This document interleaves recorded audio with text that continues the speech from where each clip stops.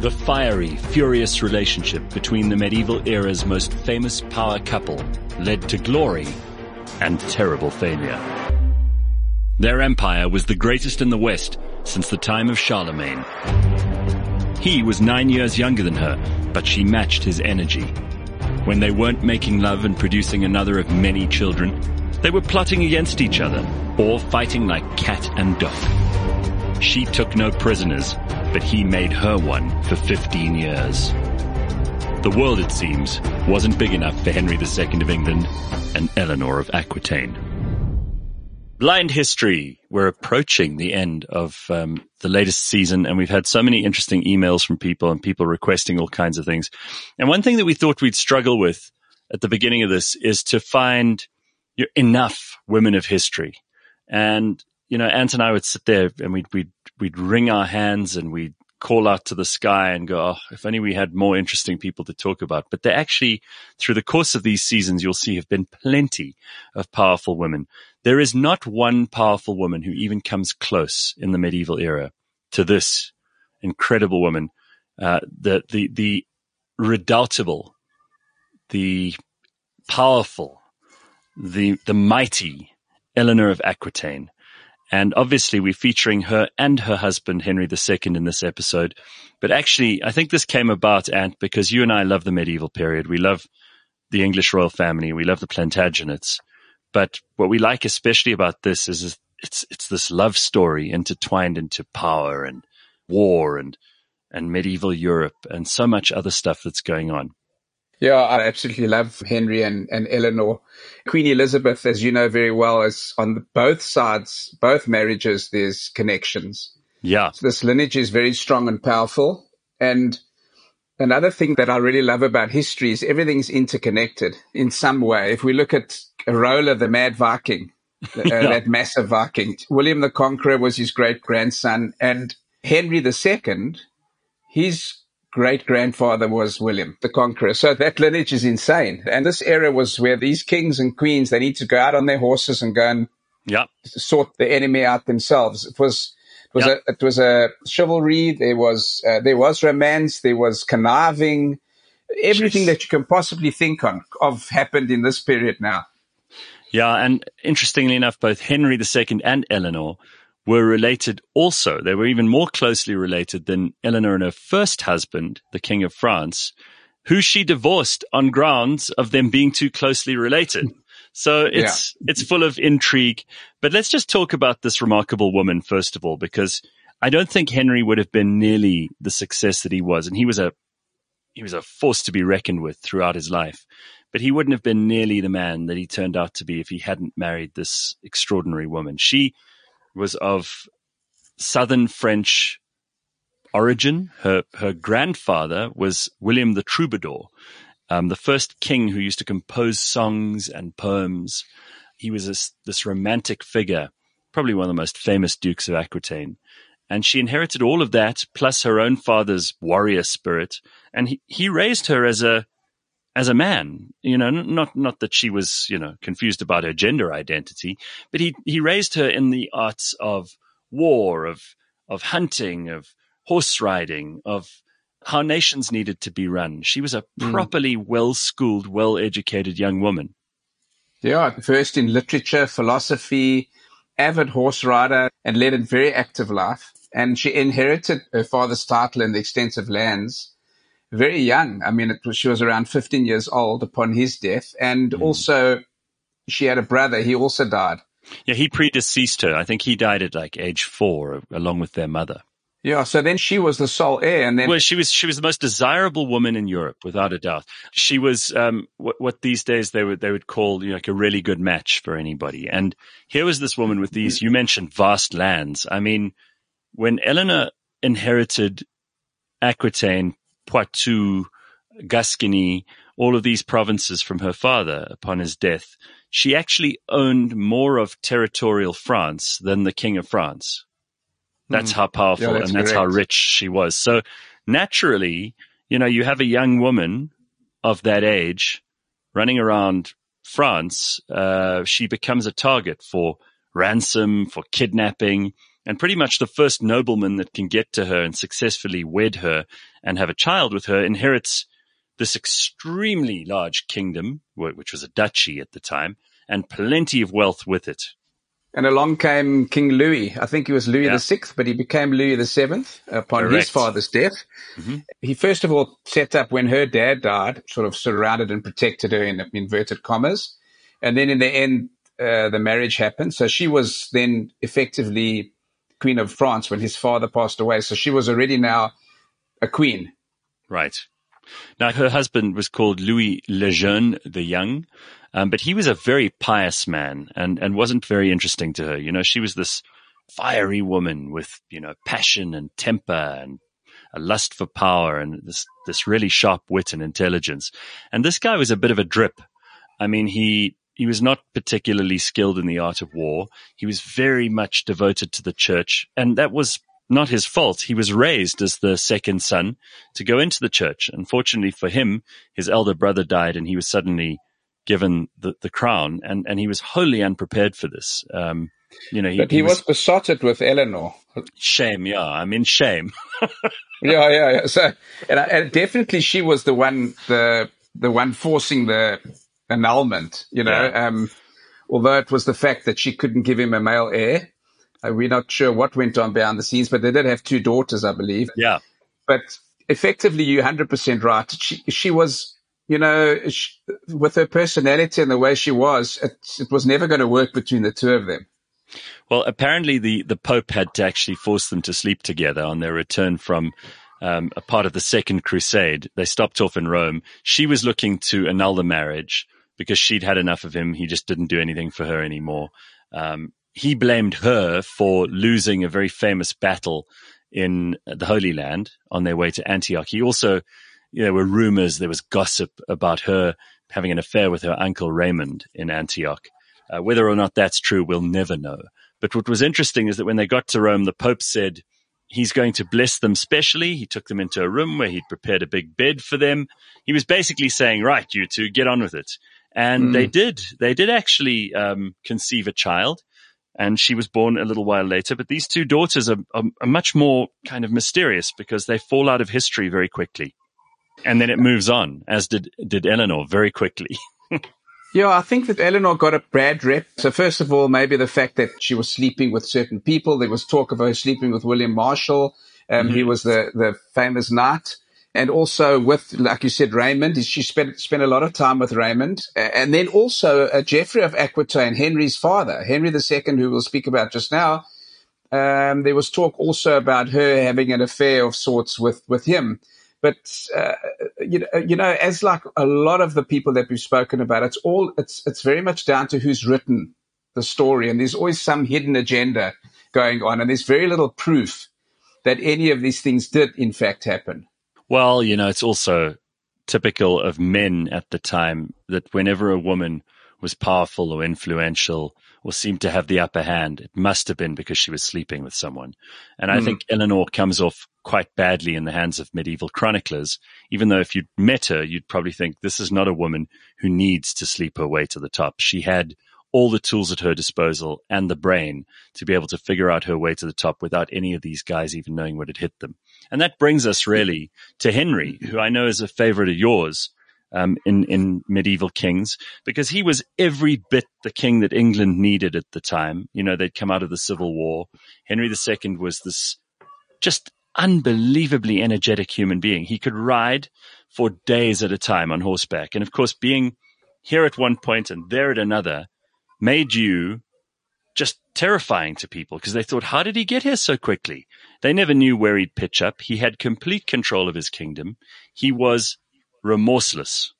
He was constantly on the move, highly energetic, a force of nature. He was called the Alexander of the West at times because of the vast lands that he'd owned or inherited, or he took it by a siege. So it's all the way from Scotland and the Highlands from Scotland all the way to the Pyrenees. But when he came, I think the realm just breathed a sigh of relief. Henry I, who was his grandfather, he had male heirs, but the male heir died in a shipwreck. And so the only real heir was Matilda, and she was feisty in herself, and she hung around quite a bit much later. than Henry did, Henry I. Matilda was told by her father that she'd be the successor to his throne, but that never transpired. Stephen, who was a cousin of hers, got the throne. And there was civil war because a lot of the nobles didn't want him as king, etc., for whatever reasons. So it was a really difficult time for the realm. And when Henry came along, it just gave it the solidity. He cleaned things up very quickly. He was very, very astute in terms of law and administration, which we don't often talk about. We often talk about the warrior side. There's lots of things that he did at that time that are still relevant today. Yeah, and he was an impressive guy. I mean, he was already, I think, 9 years younger than Eleanor when he married her. And they almost had to rush to do it because, again, there were all these men after her. And her whole life would be spent either running towards men, running away from men, or trying to manage men. And this was going to be accompanied by the fact that there were all these very, very strong male influences, but also people like Matilda, who was an example of, a woman who tried to hold her own at a time where those were very difficult things to do. She and he got along really well in the beginning. They produced, how many kids were there? 1, 2, 3, 4, 5, 6, 7, 8, 9. 9 kids, 9. Which is absolutely amazing. She was a mother of 9 children. Now, if you think about it, these days we rightly are impressed by someone who can raise 3 or 4 kids. This woman had 9. Some of them were boys, and they fought with each other all the time, and she would sometimes take their sides, even against their father. But for a few years there, they had a happy marriage, and it seems they were genuinely in love. And while she probably influenced him in some ways, he also influenced her in some ways. But constantly keeping the borders of this enormous realm in play were, these were their preoccupations. This was a full-time job for Henry and for Eleanor. They said he spent 14 years of his reign in England, which is fair enough because he owned half of France together with Eleanor. But that's only half of his reign. So he's just over 30 years, I think, was his reign. So he needed to spend time in his French territories as well as in England. And I think he just had the right amount of energy. And as you mentioned earlier, constantly on the move. He did everything on the move, and it worked. They eventually called the empire that he ruled over the Angevin Empire. Anjou was where his father, Geoffrey of Anjou, was from, and they called it the Angevin Empire.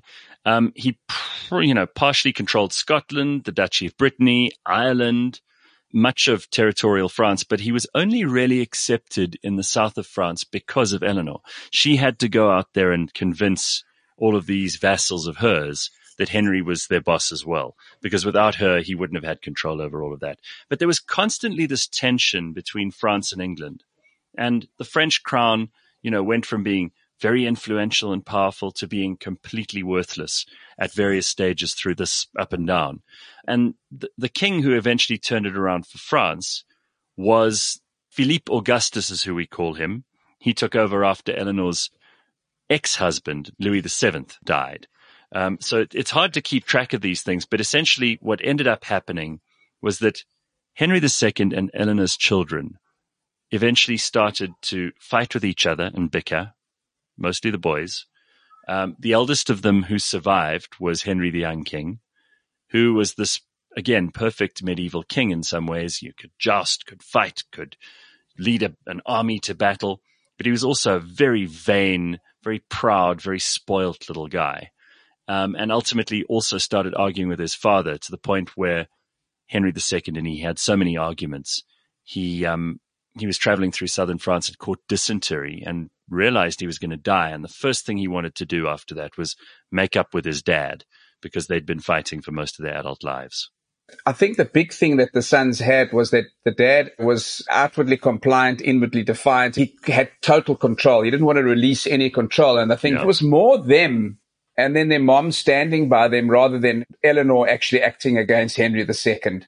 I think you're right to mostly absolve Eleanor of the blame, although Henry gave her most of the blame when he put her in prison in 1173, and he kept her in there for 15 years. And 15 years is not a short space of time. No. This woman wasn't kept in like a dungeon. She had her own household. She had a good living. She got lots of exercise, was allowed to ride her horse around and hunt and do all the things that she'd done before. But she was estranged. She would be brought out for important family occasions and for Christmas and that sort of thing. And when Henry needed her to win over his barons in the south. But there was also talk about her having the court of love. And I think that was just a little bit before she was locked up. But she was estranged by then, let's say, from Henry. And so she stayed in Poitiers and established together with her daughter a court where people could come and she would hear people's issues, etc., but a place of poetry, of love, of philosophy. And it became actually quite famous. Do you think that Eleanor and Henry had a lifelong kind of love for each other? Because Henry definitely had other women and she'd obviously had other men both before him and we're not sure after. But they seem to have been like star-crossed lovers. In some ways they were fated to be together, even though they were both such powerful alpha human beings.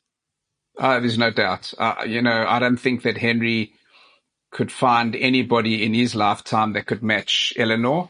And I think that Eleanor was satisfied, let's say, with Henry II. I mean, he was energetic. He had massive angers at times, but he never held grudges. He was stubborn, but intelligent. I think that there wasn't anybody on the planet that could satisfy any one of them but themselves. Sure. So she did. You mentioned she already used to take the sides of some of her children. Her favorite was undoubtedly Richard. And Richard would end up taking over after Henry II died as King of England. And then obviously she'd already installed him as Duke of Aquitaine as well. So when he came along, it made sense for her to look after things for him. She'd been in prison in England for 15 years, which is more time than Henry II spent in England. So she knew the place and she kind of took over as regent because all Richard wanted to do was go to the Crusades. And it just shows you the relationship they had with their mom. There was so much talk that she was a bad mom. Just nipping back to the two daughters from Louis VII. Mm-hmm. Oh, but she didn't have a relationship. Well, she was not allowed to have a relationship. That's the way it worked in those days. That was not her property. Those two daughters were taken into the French court. So that wasn't any doing of hers. And then all of the sons on young Henry's deathbed, he just wanted his dad to release Eleanor from prison. He wanted to release his mom from prison. Richard used her to run his realm while he was fighting the Crusades. And she was very instrumental during John's reign. We talked about William Marshall in a previous episode of Blind History, who was alive and around at the same time. And it just shows you that no man is an island, right? You have Henry II, Richard I, John, and all three of these kings rely not only on William Marshall in a big way, but all three of them also rely very heavily on Eleanor of Aquitaine.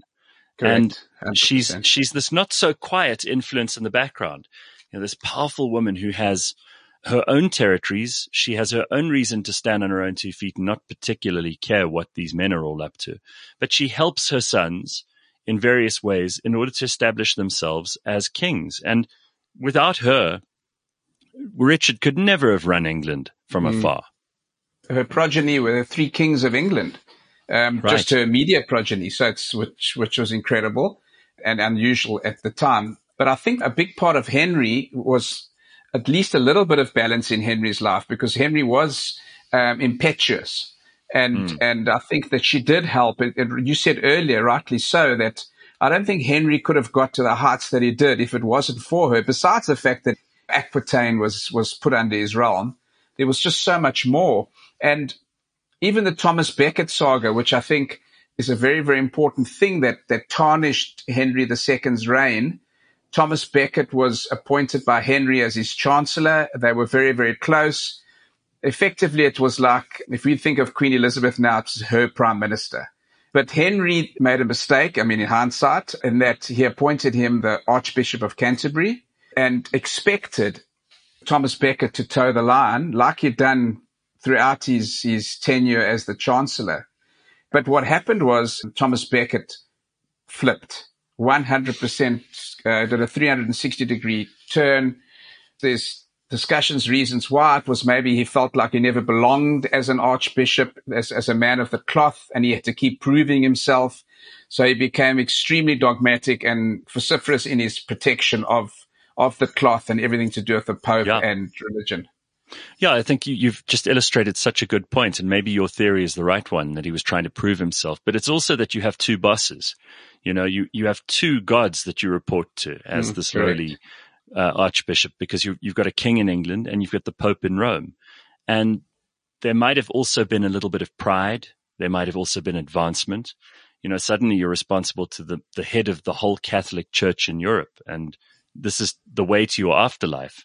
And on the other hand, you've got Henry, who made the terrible mistake of one drunken night saying, "Will someone rid me of this turbulent priest?" And two of his knights who were in attendance heard this and thought, "Ha! We'll do that for you. We're drunk enough. We're loyal enough." They got on their horses, rode off to Canterbury, and slaughtered poor Thomas of Becket at the altar of Canterbury Cathedral. I mean, while he was praying. While he was praying, there's still a marker there. To, you know, he's a saint. He's regarded as the martyr, the first proper martyr of post 1066 England. And poor Henry never really got over this, because he didn't hate Thomas. He certainly didn't want to murder him. It was a fit of drunken rage. He wasn't sure what, you know, role he'd played in it. And it seems to have had a terrible psychological influence and impact on him. After that, he became very pious, and he made all sorts of offerings and gave lots of lands back to the church and did all kinds of things that he might not have done if not for guilt. And all of this affected his reign too, because now he has no one he can rely on to run England. His wife is turning on him with his sons. His sons are all turning on each other and on him. He must have felt very lonely. Historians are very harsh on him for that part of his reign and what happened. You know, I think we'll never know. You know, if he, behind closed doors, said we need to take him out. I think a lot of people believe that he didn't. But it was a big turning point. I think the big failures in his reign was the Archbishop of Canterbury's murder, and also the fact that his sons just didn't have a lot of love for their father. No, and I think, you know, some of them came round, and because he was such a powerful man, they fought and vied for his attention and affection a lot of the time. And maybe they didn't get enough of that. Maybe he was a terrible father. You could probably say Eleanor was a very good mother, and she stood by her sons, but she was also the only person who could ever stand up to Henry. He was so powerful. And ultimately they are buried next to each other in Fontevraud Abbey, which is, you know, the effigies are still there despite, you know, all those churches in France being looted during the Revolution. And these two effigies lie next to each other as if they still are in perfect harmony. Of course, we know that during life there was no harmony. Well, not for a very long time. So it's quite lovely to see these two unbelievably, what would you even call them? Just, you said earlier with Henry, a force of nature. I think they both were. And in all of their children, a little bit of that, you know, power in that bloodline began with both of these two. And it may have been the source of so much of England's glory and so much of England's woes. And the romantic in me hopes that they, you know, that they did love each other. I saw The Lion in the Winter, that movie. You could see clearly in that they still loved each other. You know, that they would scream and shout and rant and rave, but they did love each other. And they are, like you correctly have said, they're lying together. Actually, I think Richard was also, the effigy was also there, that's three of them. And I think that's very special that they're there together. Yeah, of course, they may have produced a line of incredible kings, including, you know, the great Edward I and Edward III, possibly the greatest medieval kings. Henry II is among those number.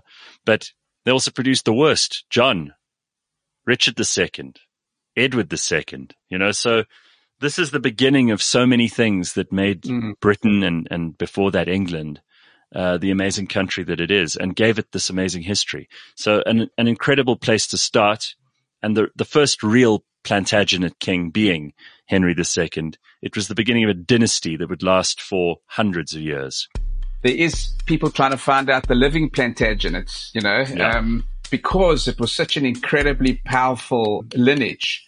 And the name comes from a broom plant, and he used to wear a little twig of this broom plant in his hat, and the bloom is called the Plantagenista. So that's where it comes from, Plantagenista. Plantagenet. He was the first to use the surname. And the device, of course, of the 3 lions, which is still on the England cricket team's shirt. It's the Queen's coat of arms. And it became the coat of arms of the country of England. Those 3 lions, gold lions on the red background. That's Plantagenet. So that's where these two started their amazing dynasty. And if you look at the size of his realm, that for me is something that's just incredible. And it's also just worth saying again, because of Eleanor and her amazing influence on all of this, that even right at the end of her life, she was still trying to arrange dynastic marriages, and she went and fetched her granddaughter from Castile to bring her in to marry the new Dauphin of France. And this woman, just right up to her 82nd year, was still going strong. 82 years old in 1190 or whatever it was. It's just insane. Phenomenal. That's them, Eleanor and Henry. Thanks for listening to this episode of Blind History. Every episode is available on the Cliff Central app, cliffcentral.com, or wherever you get your podcasts. In the next episode, he at one point was the richest man in the world. At one point, he was asked to help the U.S. Air Force with plans for planes. He also slept with some of the most beautiful women in Hollywood. The guy just seems to have lived 10 lives in one.